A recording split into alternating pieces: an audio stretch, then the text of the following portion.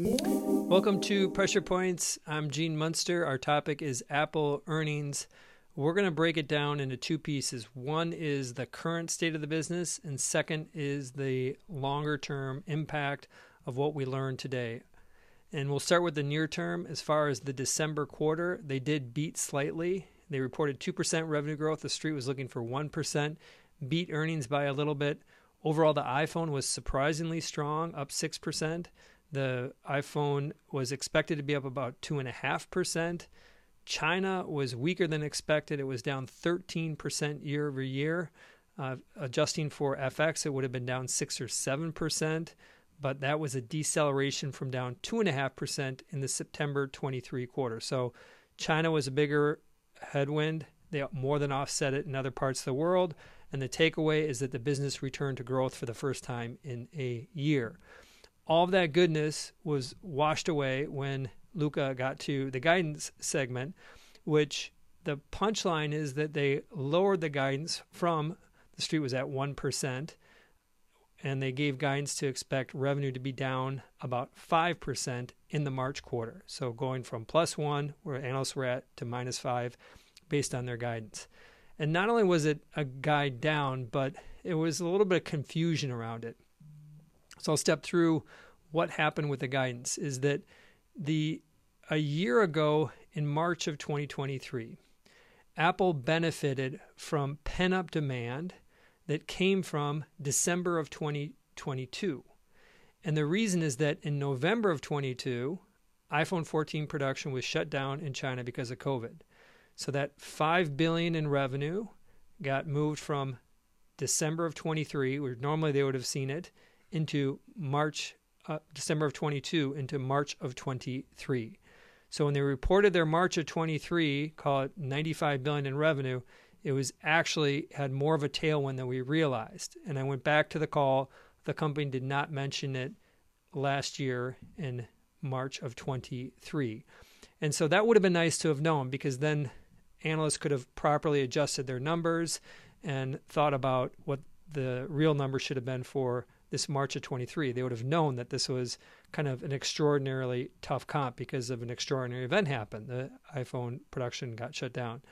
So it makes sense to me that the company wants to give some context to this. And after factoring in the context, the overall business is basically going to be flat year over year.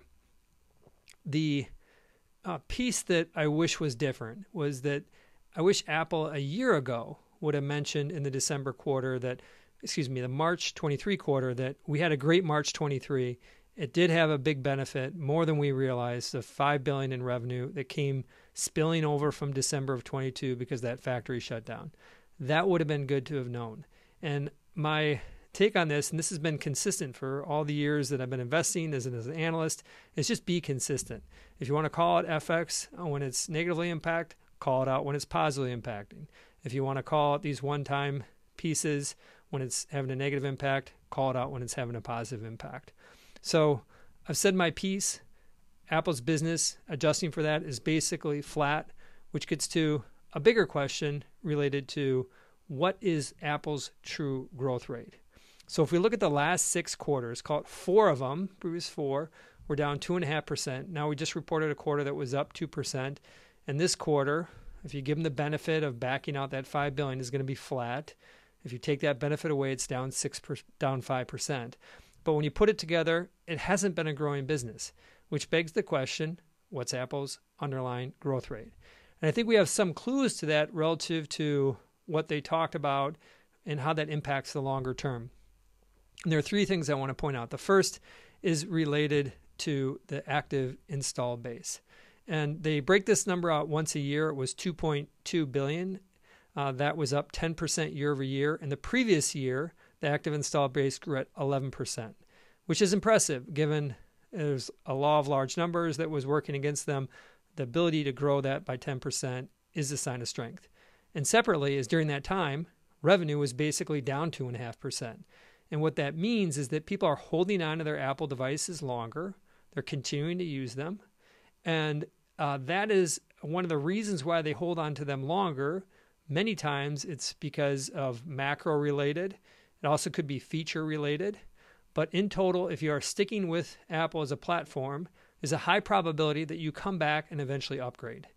And if you look at Apple's market share within the high-end smartphone market, they have been gaining market share globally over the last few years. Hit record market share in high-end smartphone market in China based on IDC in the December quarter.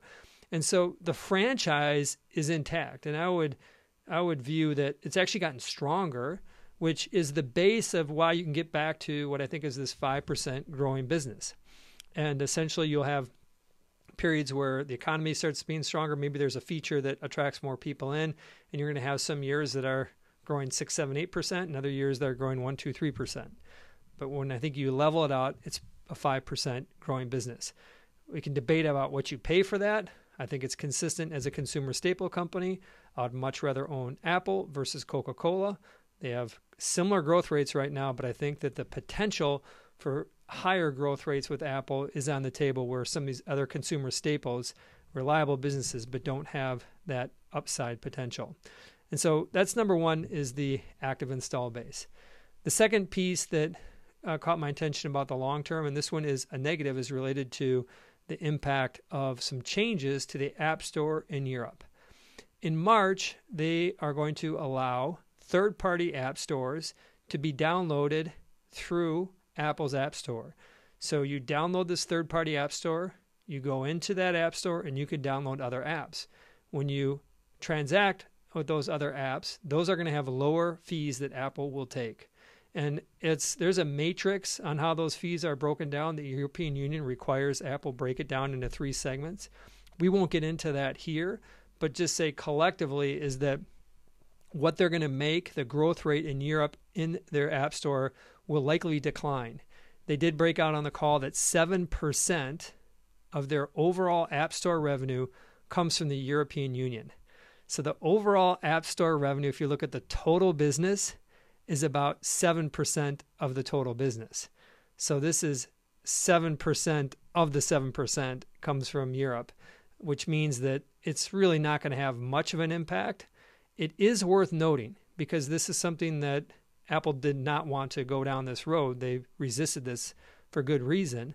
And there's this question about steering in the U.S. and how that potentially could impact some of the App Store in the U.S. So in total, I think of the App Store as 7% of total revenue. It's a highly profitable. I think it's a 75% margin business. And I think that what's happened in Europe is worth monitoring to see if it ends up spreading to other regions. And I won't worry about what's going on in Europe specifically to the business because it's small with the App Store, but something worth watching. The third piece, and this is in the positive category, is related to artificial intelligence. And for the first time, couldn't believe my ears when Tim Cook in his prepared remarks mentioned the letters AI and said that they will have, it's important to Apple, and they're going to have some announcements later this year. And one of my predictions for 2024 was that Apple would come out with a foundation model in the June WWDC. I think the probability that that happens increased tonight. And that's important because Apple has not been participating in generative AI. They've always talked about AI in terms of making their products better, fall detection, text promoting, organizing photos, but they've never addressed the generative AI opportunity. And so now they're doing that. And how Apple has a unique opportunity, I don't think they're going to have the best foundation model. And this would compete with like Grok and ChatGPT, Gemini, Anthropic. I don't think they'll have the best foundation model, but I think they'll have a model that is great, that allows a lot of utility for people, specifically leveraging Apple's privacy and security excellence and helping people do personalized AI with that. And that would be the ability to ask your device to do something, resolve my electric bill, help book a table, what's the best snowblower I should be buying, to be able to actually go through and to give some very clear actions and even take steps to make our lives a little bit easier. That's an opportunity that is right dead center for Apple longer term. I think that they can embed that in their products. I think they could charge for a product that could do that. This all gets back to the 5% type of a growth. So that was on those are the three big pieces longer term: active install base, some of the changes to what's going on in the App Store in Europe, and does that go to other countries? And lastly, it's good news for Apple that we're going to likely see a foundation model. So put it all together. Wish the guidance was better. It was negative guidance. I do expect them to return to growth, and we'll be getting ready to get our Vision Pro tomorrow and report back on that, which should be mentioned as one of the other things. It does appropriately come last year because it's going to take time for this to grow. But Vision Pro, I do believe, will eventually account for 15% of revenue. I think it will take a decade to get there. Off to a good start with the 600 apps right out of the gate. I was expecting that number to be 200. So of those, about 40% of those are gaming apps. And we look back at the Meta Quest Store, about 70% of their apps are related to gaming. And so Apple's making a good choice of not getting this device pigeonholed as only a gaming device. They want it to be much more broad than that. So that's also on the ledger. But that's a wrap for this episode of Pressure Points. I'm Gene. Bye for now.